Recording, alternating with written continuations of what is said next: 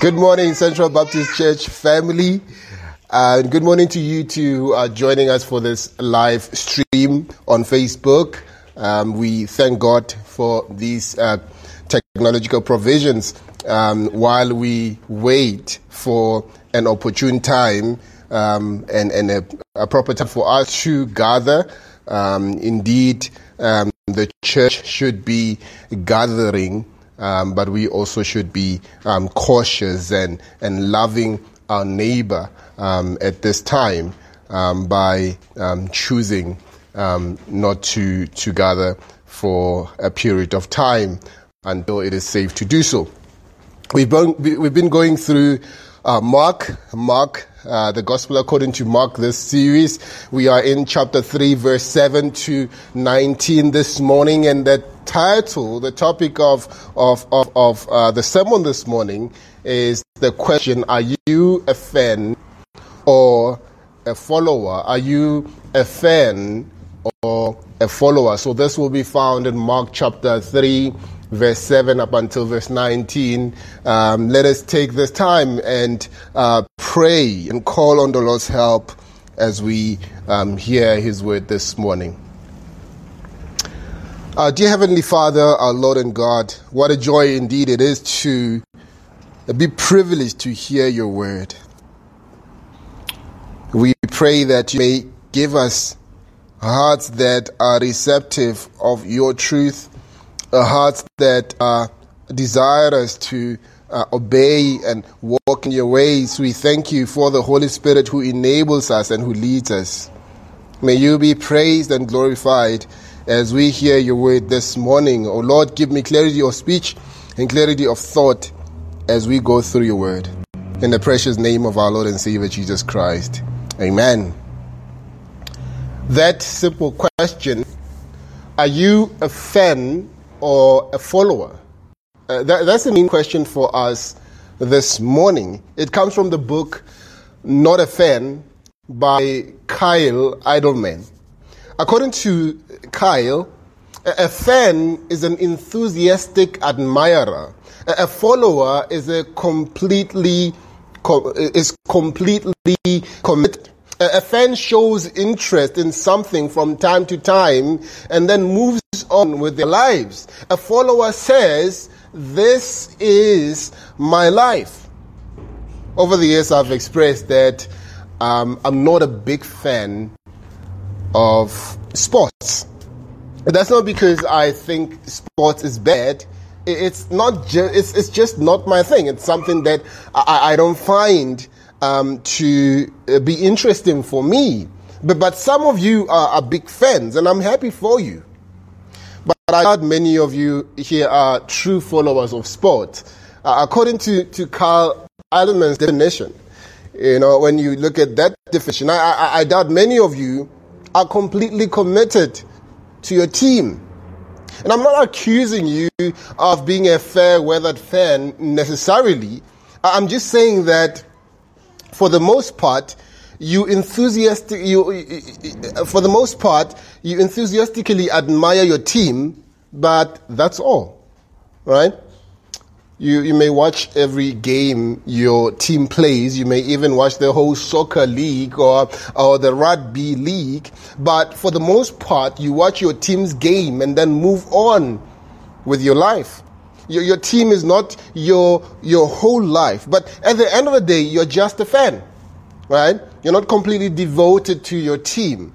Your life is much bigger than your sports team. If your team wins, you're happy. If your team loses, you're probably sad and you tease each other about whose team lost and whose team is weak, but that doesn't dramatically change your life.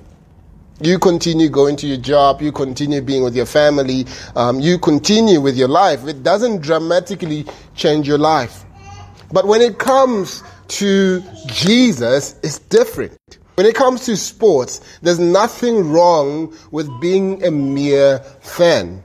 When it comes to Jesus, we are called to be a completely committed follower. Don't show enthusiastic interest in Jesus. We don't just show enthusiastic interest in Jesus from time to time and then move on with our life like fans. Are you completely committed? Are you a fan or a follower? Please open your Bibles to Mark chapter 3. As I said, in our text this morning, we encounter two groups of people. We encounter the first group is a group of fans. The second group is a group of followers. As we compare and contrast these groups of people, I hope you'll come to see where you're at in a relationship with Jesus. And I hope you will come to see where we should be in a relationship with Jesus. Mark chapter 3, verse 7 to verse 19. I read from the ESV. Follow me as I read God's word. Jesus withdrew with his disciples to the sea, and a great crowd followed from Galilee and Judea and Jerusalem and Idumea and beyond the Jordan and from around Tyre and Sidon. When the great crowd heard all that he was doing, they came to him, and he told his disciples to have a boat ready for him because of the crowd, lest they crush him. For he had healed many, so that all who had diseases pressed around him to touch him. And whenever the unclean spirits saw him, they fell down before him and cried out, "You are the Son of God." And he strictly ordered them not to make him known. And he went up to the mountain and called to him those whom he desired, and they came to him. And he appointed 12, whom he also named apostles, so that they might be with him, and he might send them out to preach and have authority to cast out demons. He appointed the 12, Simon, to whom he gave the name Peter, James, the son of Zebedee, and John, the brother of James, to whom he gave the name Boanerges, that is the son of thunder, Andrew and Philip and Bartholomew and Matthew and Thomas and James, the son of Alphaeus, and Thaddeus and Simon, the Canaanian, and Judas Iscariot, who betrayed him. This is the word of the Lord. In the passage in front of us, we see two sets of people, two groups of people, the crowds and the disciples. And the two groups respond differently to Jesus. Over the past weeks, we saw Jesus encounter religious leaders who ultimately reject him, right? And in the passage in front of us, neither group is rejecting Jesus. Everybody in the passage gives a favorable response to Jesus. But the response of the crowds is an insufficient response to Jesus. They are merely fans of Jesus. There's only one right response to Jesus. It's not enough not to reject Jesus. It's not enough to be a fan of Jesus. We must accept Jesus on his terms. There's only one right response to Jesus, and that's to be a follower of Jesus who completely is committed to him. The disciples embody the right response in this passage, as we will see. So to divide our time this morning, let's begin by looking at the inadequate response of the crowds to Jesus in verse 7 to verse 12. Then look at the better response of the disciples in verse 13 to verse 19. And as we compare and contrast the fans and the followers in this passage, I hope that we too will be challenged and encouraged to become fully devoted followers of Jesus. Let's look at the first group, right? We start with the crowds. As we look at the crowds, we'll see that being a fan is an inadequate response to Jesus. Look at this is in verse 7 to verse 12. These verses serve as a summary to Jesus' public ministry so far. The Gospel of Mark wants to show us that Jesus is the Christ, the Son of God. So far, his authoritative teaching shows just that.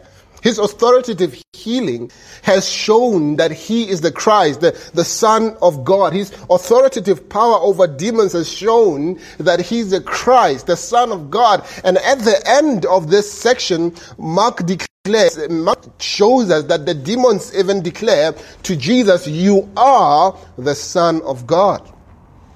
This is a fitting conclusion to the ministry of Jesus so far.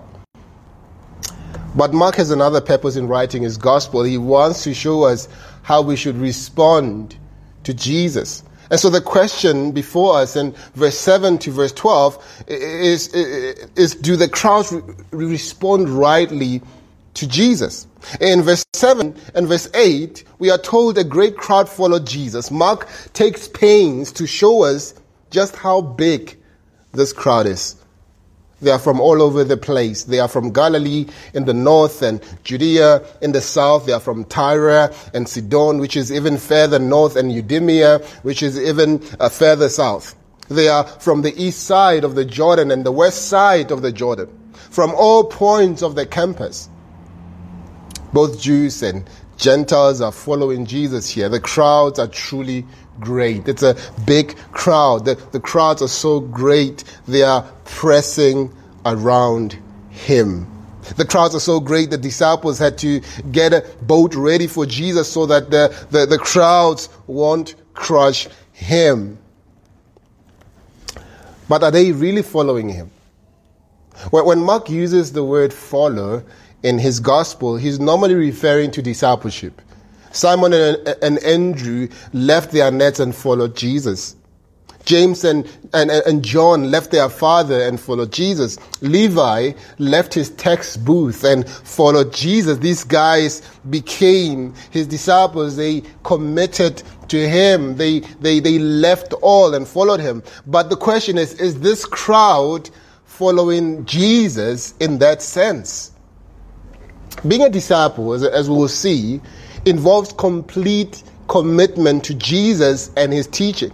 It involves knowing who Jesus is and what it is he came to accomplish. It involves being with Jesus at all times. It involves doing what Jesus does. These crowds aren't doing that. They are not with Jesus all the time. These crowds come and go like fans. And that's the first thing we learn about being a fan. Fans come and go. Fans only come for what Jesus can do for them. And why do they come and go? Look at verse 8. When the great crowd heard all that he was doing, they came to him. They are coming to Jesus because of his miracles. They want to be healed and delivered from demons. And don't get me wrong, there's nothing wrong with them coming to Jesus to be healed. The problem is their motivation here is inadequate. They don't want enough from Jesus. Why do I say this? Well, remember why Jesus came, right? We are told in Mark chapter 1, verse 38, after Jesus had healed a bunch of people and cast out demons, Jesus withdrew to a place to pray. And the crowds were looking for him to do more miracles. But Jesus told his disciples that the reason he came was to teach and preach. The crowds here aren't coming to hear Jesus teach. They are not coming here to hear a sermon from Jesus. They are only coming because they want Jesus. They want what Jesus is able to do for them. And that's the second thing we learn about being fans in this passage. Fans only come to Jesus for what he can do for them. It's normal for people to get excited about miracles, but miracles served a greater purpose here. They were to demonstrate that Jesus is the Christ, the Son of God. They were to testify about that. Jesus was not some kind of magician trying to start up a show. He was not running a circus and going from town to town. These miracles served the purpose of demonstrating and revealing the fact that Jesus is the Son of God. He is God himself, God in the flesh. But the crowds aren't there for his teaching. His teaching actually fleshed that even out more. His teaching explained the miracles. His teaching explained who Jesus was. The crowds went there to hear him teach. And that presents a problem because Jesus' teaching is critical for discipleship. For Jesus' teaching not only teaches us that he is the Christ, the Son of God, it teaches us that we are all sinners and that the Christ must suffer and die for sinners. And Jesus' teaching ministry goes on to show that those who really follow Jesus must do what he does. Followers must suffer. That they must deny themselves and take up their cross and follow Jesus. We'll see in chapter 8, verse 34. They must love, they must lose their life to save it in chapter 8, verse 35. That's what it means to follow Jesus. Jesus' teaching shows this. It demonstrates this. But the crowds weren't there to hear this teaching. They were there for what Jesus could do for their immediate needs. They are not there for forgiveness of sins and eternal life. They are there for what Jesus could do for them. They are not interested in completely committing their lives to him. The crowd's response to Jesus isn't necessarily wrong, but it's inadequate. They come and go, and they only come to Jesus for what he can do for them. They are not followers. They are simply fans. They are like people who want to live together and not be married. They want the benefits of marriage, without the commitment of marriage. They want to come and go.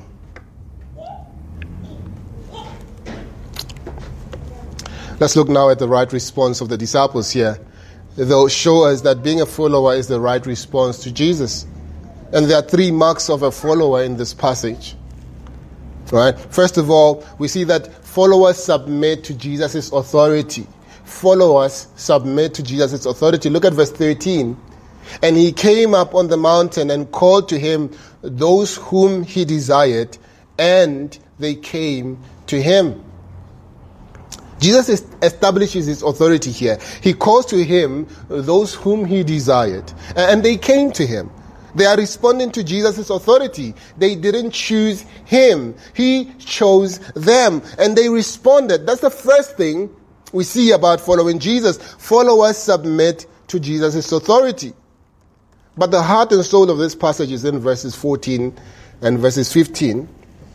Look at what it says. It says, and he appointed 12, whom he also named apostles, so that they might be with him and he might send them out to preach and have authority to cast out demons. We see two more marks here of a follower of Jesus in these verses. Second, followers spend time with Jesus. Followers spend time with Jesus. There's significance in the fact that Jesus calls 12 disciples. The 12 tribes of Israel represented the people of God. With the calling of the 12 disciples, we see the beginning of the new people of God in Christ. The 12 disciples will establish the church, and God's goal from the beginning was to dwell with his people. So we shouldn't be surprised that following Jesus involves being with him.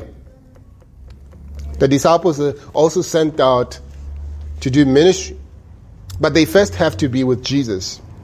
Their ministry flows out of their relationship with Jesus. A friend will simply come to Jesus for what he can do for them right now. They'll go back to their life. A follower must ever be with Jesus. Jesus is their life. Those that follow Jesus must have fellowship with Jesus. Being a disciple of Jesus Christ, by definition, involves relationship with Jesus. When we spend time with Jesus, we learn about who he is and what he came to do. When we spend time with Jesus, that we learn. When we spend time with Jesus, we learn more about who we are in him and what he would have us to do. You can't separate your life and ministry from an ongoing relationship with Jesus. For these disciples, that meant literally walking with Jesus day and night for almost 3 years. But when Jesus returned to the Father, he sent the Holy Spirit, right? Jesus he dwells now in the hearts of believers through the Holy Spirit. we cultivate an ongoing relationship with Jesus in the Spirit. And we do so through the Word, through studying the Word, spending time in the Word, and spending time in prayer as well. We are called to do that individually in our daily lives. We are called to do that in our families, and we are called to do that in the church. For a follower of Jesus, there's no area of their life that is not marked by a relationship with Jesus through the Word and prayer. Our lives belong to Jesus as followers of Jesus. If you are simply a fan of Jesus, you'll come to Him when you need Him and then go on with your life. Our elder once used an example about how he was quoting from John Piper, how we treat Jesus as if He is a jack in the car. You can drive for months without needing to jack your car. And so the only time you feel the need to use your car jack is when the wheel has blown or is flat. So we treat God like that. We treat Jesus like that. We only come to Him when we feel that we need Him. He is not part of our lives. We are not actually having a relationship with Him. But as a follower of Jesus, you'll have to cultivate a relationship with Him through a life of the Word and prayer. You see, followers not only spend time with Jesus, followers are also on a mission. Followers are also on a mission. Being a follower of Jesus involves doing what Jesus does. Jesus came teaching and casting out demons and healing the sick. So we shouldn't be surprised here that Jesus calls His disciples to preach and cast out demons. And we shouldn't be surprised in chapter 6 that they are also healing the sick. They don't do any of this perfectly or even in the exact same way that Jesus does. That's not the point. The point is followers of Jesus do what Jesus does.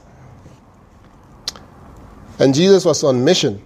And His mission up to this point was twofold: to declare the gospel about Himself and to demonstrate the power of the gospel. Jesus' miracles demonstrated His power. And because followers of Jesus do what Jesus does, they too are on a mission. They are called to declare the gospel and demonstrate the power of the gospel. First, they declare the gospel. Jesus' disciples preached the gospel while Jesus was still with them. We see this in chapter 6. And after Jesus returned to the Father, the apostles established the church by preaching the gospel in the power of the Holy Spirit in Jerusalem, Judea, Samaria, and to the ends of the earth.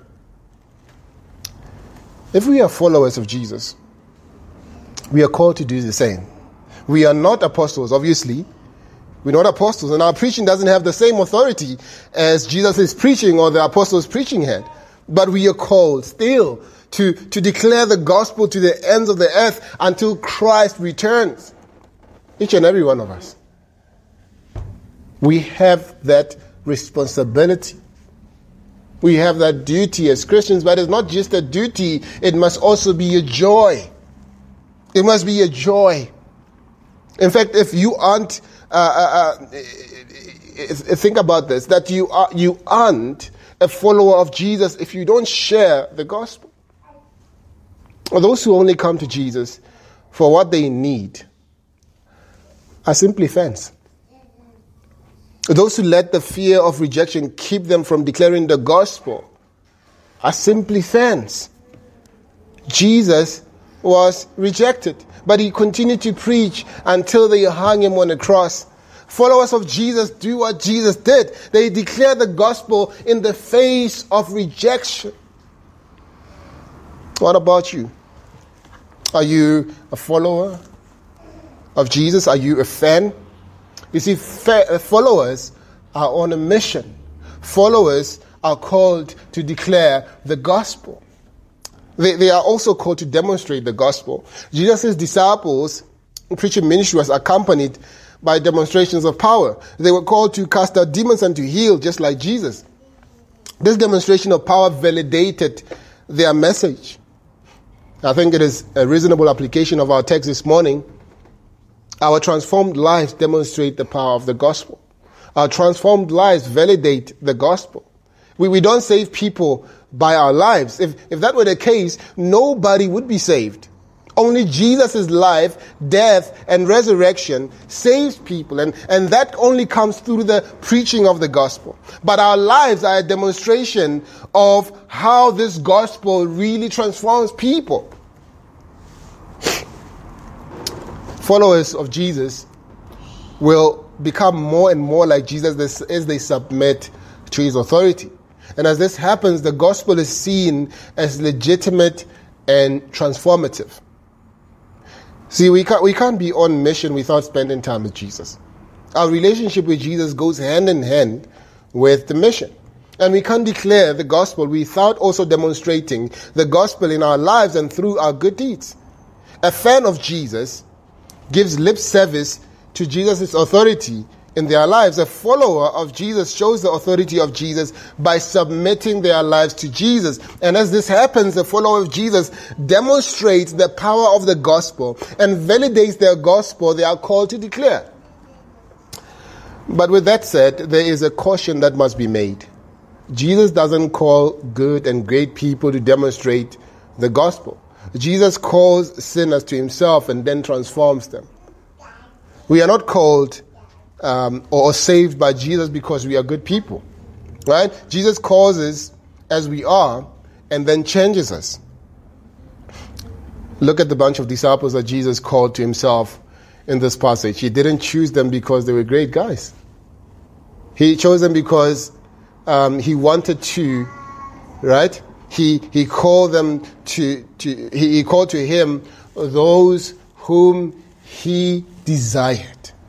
These guys were not the most religious in the world. They were regular guys. They were like, some of them were fishermen. These guys weren't the most respected. They were sinners. Like Matthew, the tax collector. There are a bunch, even included Judas, who would even betray Jesus. Jesus didn't come to call the righteous, but sinners. And here's the amazing thing here. Jesus then delights to transform sinners and to use them in his mission of declaring and demonstrating the gospel. Are you a fan or a follower? I'm afraid that in our country, South Africa, even if you look at the statistics, there are a lot of people who would call themselves Christians. The crowds who, call themselves Christians are large. This country of ours is not full of atheists who outright reject Jesus. In fact, you would hardly find any atheist in Africa, let alone South Africa. The majority of people call themselves Christians. But I'm afraid that many who call themselves Christians are simply fans of Jesus. They are actually, there's actually a lot of fans in churches as well. And I suspect that there are even some in this church in CBC. But you need to know something this morning. It's not enough to simply not reject Jesus. It's not enough to be an enthusiastic admirer of Jesus. We are called to follow Jesus with devotion. We are called to submit to his authority. We are called to spend time with him. We are called to be on mission. The passage in front of us is designed to show us that there is a difference between being a follower and being a fan of Jesus. Being a fan is an inadequate response to Jesus. Being a follower is the only right response to Jesus. And now our devotion to Jesus doesn't save us. And I must emphasize that. We are not saved by our devotion to Jesus. We are saved by grace through faith in Jesus Christ alone, for the glory of God alone, as it is revealed in the Bible alone. But those Jesus has saved, he calls to follow him. He calls his disciples to do what he did. He laid down his life for us. We are called to lay down our lives as well. Fans don't lay down their lives. Fans come and go. And fans only come to Jesus for what he can do for them. They just want Jesus to do something for them. They are not ready to commit. They are not ready to follow. They are not ready to be devoted to him. Jesus is just a footnote on their schedule. They can work around their schedule and put Jesus aside.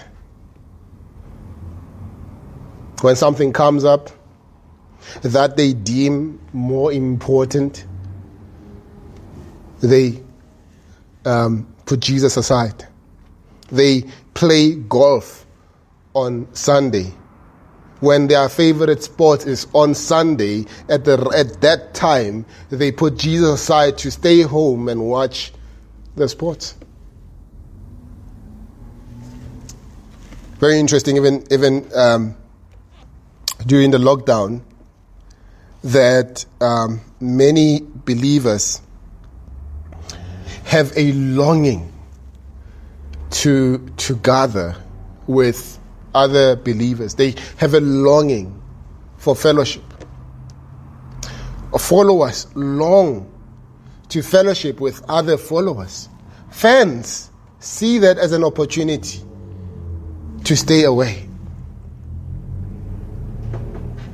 I'm not saying that we should defy the government, but what I'm saying is that what is your heart telling you during this time? Is your heart saying to you, oh, finally, we don't have to go to church? Or is it your heart saying, oh, such a tragic moment? You see, followers know that Jesus is their life. And so they live their life completely committed to him.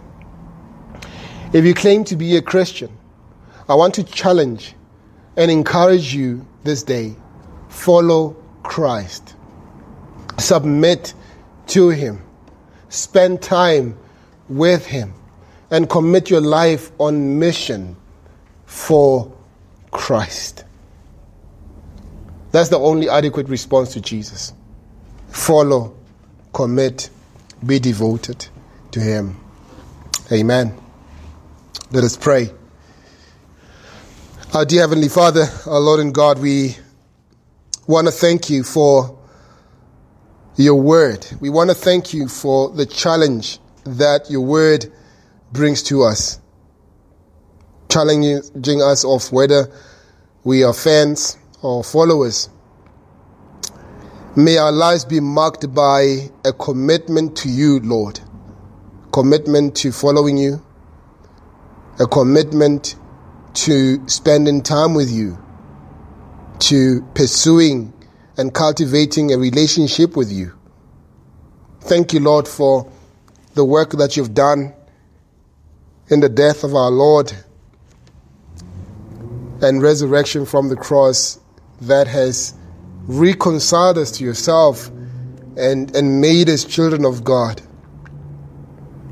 May our eyes be open to truly see that Jesus is the Son of God, to see that he is worthy of our commitment.